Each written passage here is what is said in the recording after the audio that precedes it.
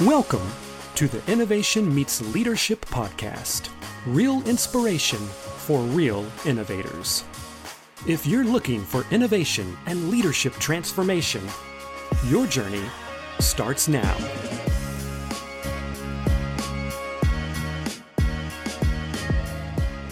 Welcome to the Innovation Meets Leadership podcast. I'm your host, Natalie Bourne. I would love for you to help us spread the word by leaving a review wherever you listen to podcasts. Well, today I want to welcome Iceland to the list of 58 countries listening from around the world. Today, my guest is William Santana Lee. Bill is an American entrepreneur with over 30 years of experience, and he has a broad range and deep expertise gained from several global assignments in the automotive sector and a number of startups. He's presently the chairman and CEO of Nightscope, developer of a crime-fighting autonomous security robots. I cannot wait for this conversation. Welcome to the podcast, Bill. Hey, thanks for having us. Greetings from Silicon Valley. How are you? I am doing awesome. Well, you know what? I need to know a little bit more about the backstory and the inspiration behind what you're doing today. Well, we watched a bunch of movies like RoboCop and Terminator and all this other stuff. And we're like, yeah, we should just make those. And like, we can make them all work for Big Brother and everything will be fine. All kidding aside. So as a former automotive executive, I believe self-driving autonomous technology is really going to turn the world upside down. I'm just not necessarily in agreement in the path to commercialize the technology. So we've taken a little bit of a different approach. And second, I was born in New York City. Someone hit my town on 9/11. I'm still profoundly ticked off about it. Yeah. So the rest of my life, I'm dedicating to better securing our country.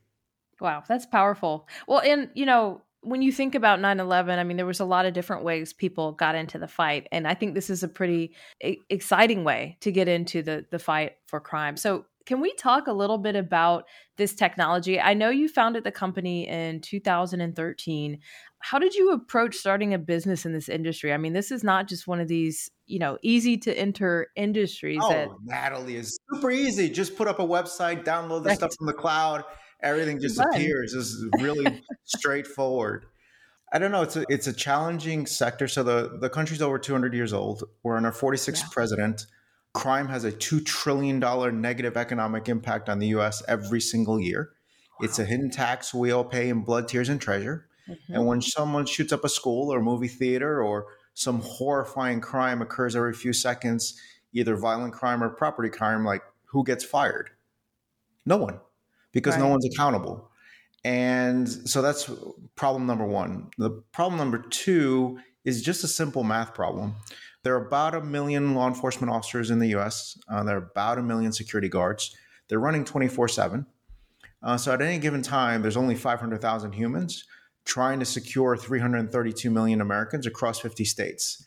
Like that math just doesn't work, especially if you've got them out there with the technological equivalent of a number 2 pencil and a notepad.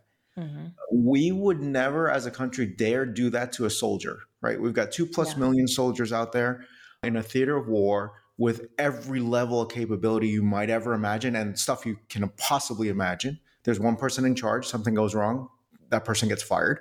That's right. There is a Northrop Grumman, a Lockheed Martin, a Raytheon to build whatever submarine, jet fighter, crazy technology you want. There's a process, there's risk capital and the like. Surprisingly, on our own soil, we don't have that. So 19,000 law enforcement agencies, 8,000 private security firms. The Department of Justice and the Department of Homeland Security have no federal jurisdiction to put forth any risk capital, any innovation process or anything. And so that's why this thing is just broken. And therein lies the opportunity as well as the massive frustration. And I think we've got a shot to fix the problem. Wow. So can we dig into what your technology is and then how that technology could potentially be deployed to fix some of the problems that you just mentioned?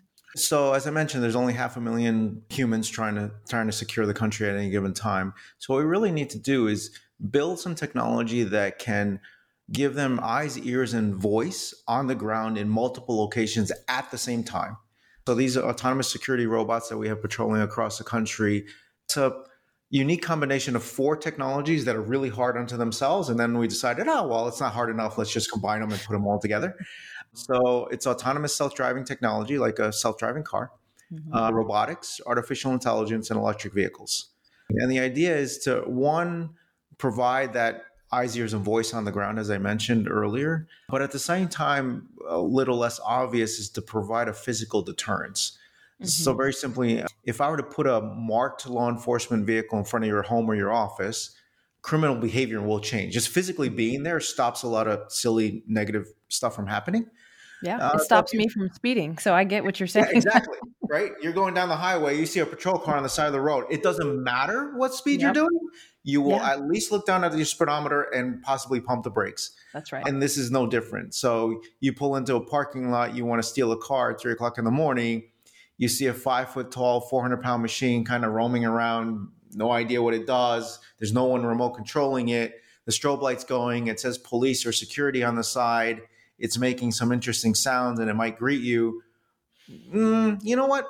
I think I'm not going to steal a car tonight, or maybe I'll go somewhere else. And that's literally what's been happening across the country with our clients. Wow.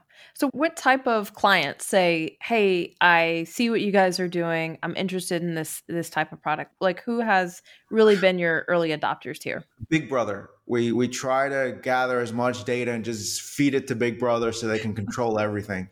And Big Sister too. Just kidding. Just so much silliness that goes on in the media. I can only imagine. Where, the robots are coming. They're going to kill everyone and take everyone's job. Like the Terminator, right? Okay, whatever. Like, have you not seen the movie? It's like science fiction. Emphasis on fiction. So primarily our clients can range anywhere from a corporate campus, commercial real estate, schools, manufacturing plants, logistics facilities, residential kind of HOA or apartments, casinos, hospitals, pretty much anywhere indoors or outdoors, mostly outdoors, where you might see an officer or guard patrolling is likely an opportunity. And if you didn't see the announcement earlier this week, one of the major big public utility companies, PG&E, just doubled their order for the number of machines that they're going to be utilizing at their facilities. It's a couple of decades after 9/11, time to start better securing the grid. And, we applaud and are thankful for PG&E's support in that regard. Wow. So, you talked about just, for example, PG&E, right, doubling their order. So can you talk a little bit about the data network that takes place in terms of, what these robots are seeing? Are they communicating that information back to anybody? Like, how does the information flow work with what they may be seeing in real time? So the machines generate over 90 terabytes of data a year that no human's going to ever be able to process. So we put that in a digestible format for the user to utilize. Typically, the user is a security operations center, a security guard, a law enforcement officer, or literally 911 dispatch. And they have a browser-based user interface that we provide to them that we call the KSOC. It's a Nightscope Security Operations Center. And there you can get a live feed of what's going on. There you can park a machine. You can speak through the machine as if it's a mobile PA system.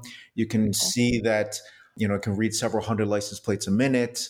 I'll give you just an example. So for example, our clients might be a Samsung or a Bank of Hawaii or whatever. And let's say they or a school or someone like that terminated someone last week and it didn't go well. And you're kind of worried they might come back. So you can upload the profile pic of the person, the license plate, as well as all the MAC addresses for all their mobile devices. Wow. And literally the machine's on the lookout for those detections. And in the second that occurs, an alert goes to the officer or the guard or 911 with, here's the information, here's a timestamp, here's a location. And again, it's eyes and ears and voice so they can really actually do their jobs. And what we're trying to do is give the officers and guards almost superhuman capabilities for them to be a lot more effective. Are there other things that you can kind of, program the robot to understand, like what is and isn't a threat or things like that? Can you talk a little bit more about how you've programmed the robot? So I think over the long term, over the next, 2 or 3 decades, what we need to really do is primarily around 2 axes. One is criminals and terrorists can be pretty much anywhere. Mm-hmm. So we have to be everywhere. So we have different form factors for indoors and outdoors and stationary, mobile, but long-term are probably a very wide portfolio along the x-axis of different sizes of machines from extra small incognito to, massive machines roaming around cities and highways. And then on the y-axis is we want these machines to be able to basically see, feel, hear, and smell, and do 100 times more than a human could ever possibly do. So in the future, you would want these machines to be able to visibly see that someone's brandishing a weapon in an area that they're not supposed to, and then also do acoustic event detection and teach the machines, this is what a car starting sounds like, this is what glass breaking sounds like, this is what a gunshot sounds like, this is what someone yelling help sounds like. And then again, have these things provide that superhuman capability for the humans on patrol. Wow. So, how do you think that these robots could potentially partner in the future with like police force or maybe soldiers? Like, what is your vision for how you see, that the robot, kind of the machine and the man kind of merging as far as just being able to interact and make, honestly, our police officers and our soldiers safer? Two different answers. So, I think the most methodical, thoughtful way to think about this is, in order to fix the problem, which is crime and terrorism, it has to be software plus hardware plus humans. You need the machines to do the monotonous and computationally heavy stuff that no human can do. And you need the humans to do the decision making and enforcement.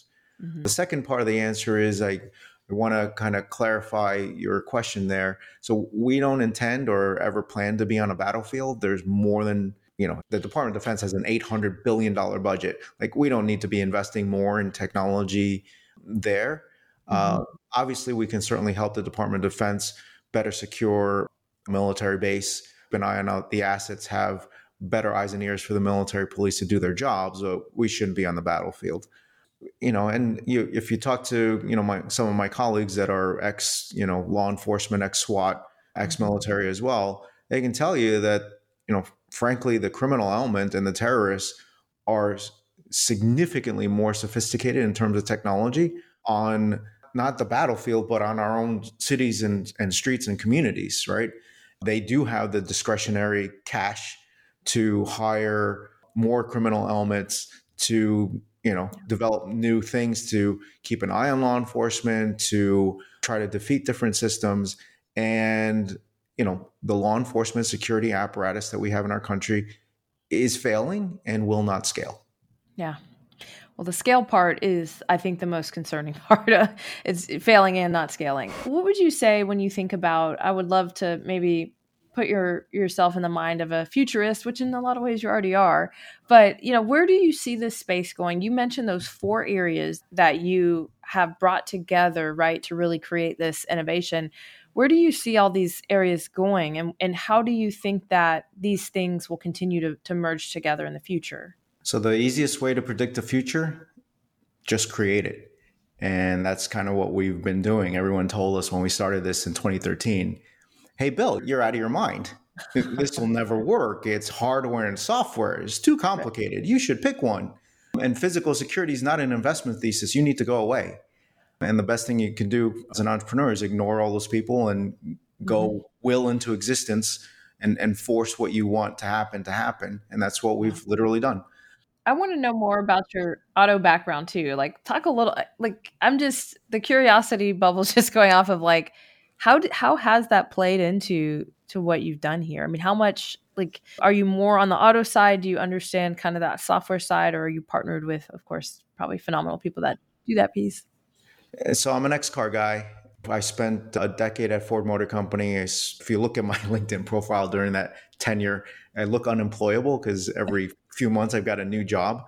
But I think I had 12 positions on 4 different continents over that 10 years.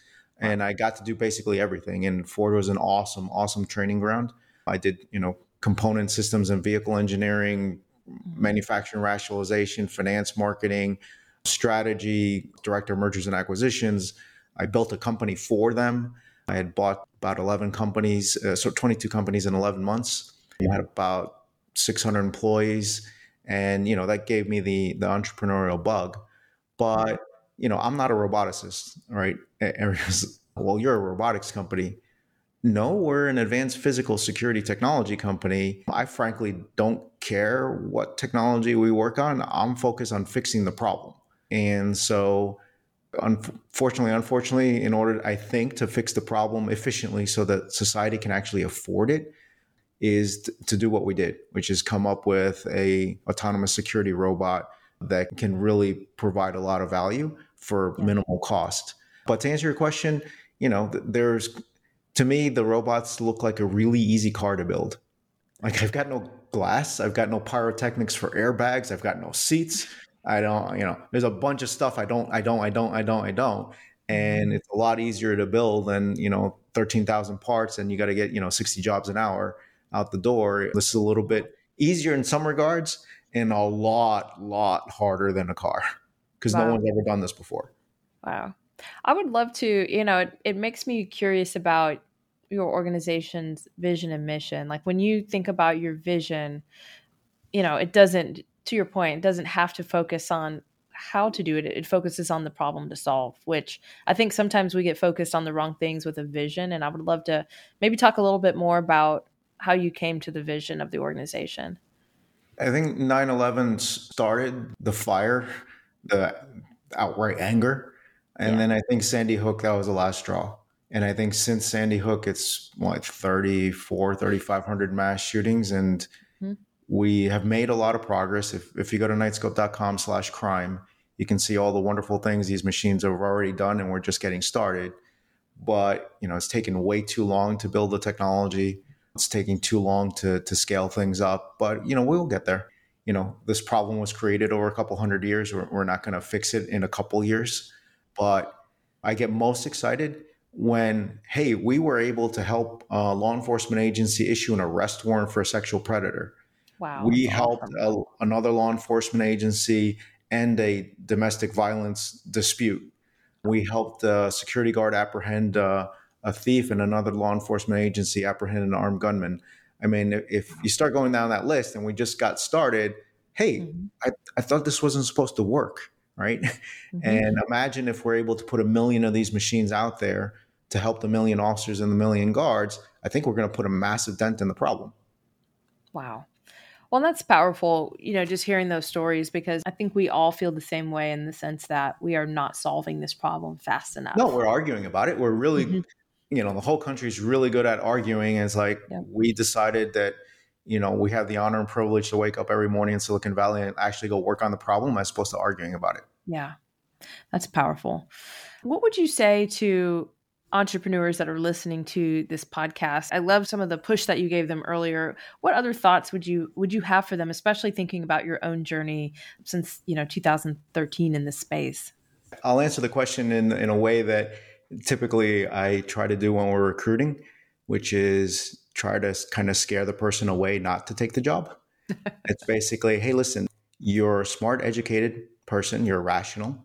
Startups will drain you physically, emotionally, psychologically. They'll drive you mentally mad. You'll have the worst day of your life on the same day as the best day of your life within a few hours of each other. The founder's, diet is what? You get, punched in the face for breakfast, you get kicked in the stomach for lunch, and then you get body slammed for dinner. And then the next morning you got to wake up and smile and get back in the ring, right? And so if you're going to go through that hell, you better pick something that you're passionately enamored or really, really focused on, that you're willing to do the irrational, illogical, and sometimes stupid things to make sure that the vision that you're trying to build actually happens. If you pick something, oh, I'm going to do a startup, it sounds really cool. Like, this is not Hollywood. Like, this is hard. And, 95% of startups fail. And part of it is folks thinking that, oh, this looks glamorous. I'm going to go be on a podcast, and then I'm going to do my own blog, and I'm going to, tweet about all the cool things I'm doing at my startup. And then they realize, oh, like, this is really hard. This is a lot of hard work. And, things go wrong. Your accountants don't care. Your auditors don't care. Your lawyers don't care. Your board doesn't care. Your team, all your clients or whatever, nobody cares. Like, you're going to have to pick yourself up and dust yourself off and back in the ring every single day, not for weeks, not for months, but for years, if not decades, if you really want to be successful. So when you're figuring out what you're going to go work on, life is short, do what you love and make a big impact. and you better pick something that is really going to add some value to society and not working on the next generation, whatever photo sharing app. Like we got, is there serious times we need serious people to work on serious stuff? Yeah, that's so good. And I think that you've just given just a brilliant reality check to every person that thinks that they want to do entrepreneurship as a hobby. This is not a hobby. Oh yeah. I'm going to side hustle my way through this, or I'm going to take a class and, along with my MBA, I'm going to have 1 or 2 semesters on entrepreneurship, and all of a sudden, voila, I'm going to go, sorry, that's not reality. Well, what I love is that a lot of what you started out working on is what gave you the grit to understand what you wanted to do. It was kind of that intersection of experience and passion, especially after 9/11, and you'd already been doing the work. I laugh because I hate getting old. And when you said 30 years, I'm like, oh my God. But the one thing I absolutely adore and love is the experience. Like, Nightscope probably would have gone under more than a few times if I was in my 20s. Like, I wouldn't have known who to call, how to fix it, when to get, in someone's face and when to back off. Like, I wouldn't have known, and I would have screwed it up. And for us, like, our founding management team is the same team that was in 2013, is still running the company now. And for that, I'm eternally grateful for the team that we have. But, the probability of founding a company, getting it funded, growing it, and then listing it on NASDAQ, our ticker symbol's KSCP if you want to learn more, like, is, I think, somewhere in the lottery category, like 1 in 350 or some million crazy odds of doing that. So it is really hard. So you got to pick something that you're infatuated with or, possessed. Yeah.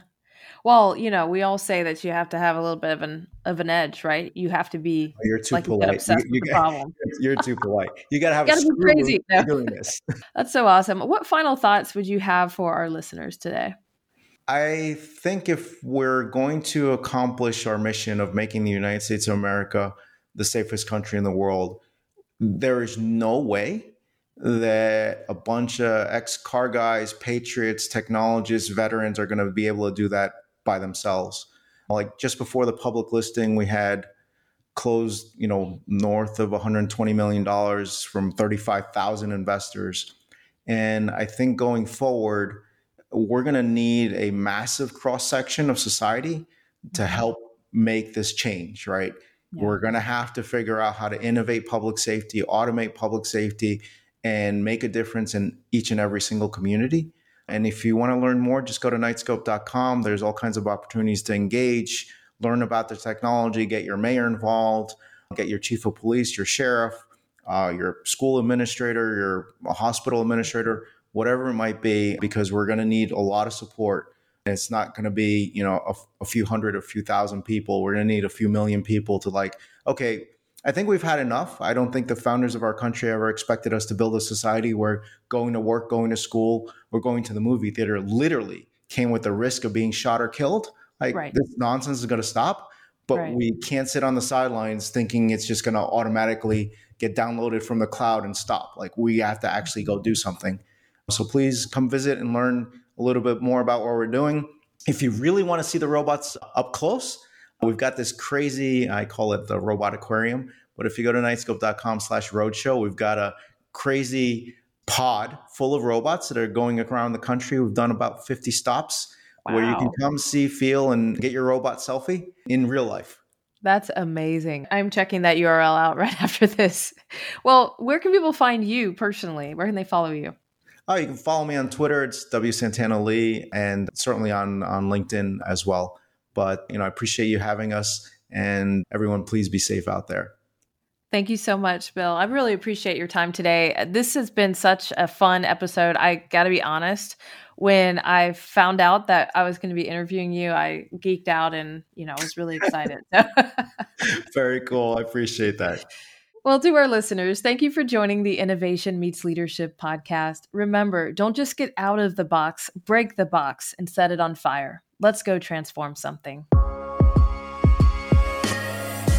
Thank you for joining us for the Innovation Meets Leadership podcast. Be sure to subscribe to our show on iTunes. Follow us on Instagram or Facebook at Innovation Meets Leadership, and visit our site at innovationmeetsleadership.com for more innovation resources. Today's sponsorship is brought to you by Territory Global. We work at the intersection of experience and imagination. We help you pinpoint problems and turn them into opportunities. We make imagine happen.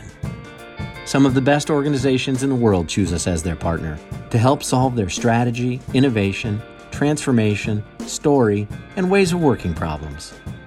Learn more at territory.co.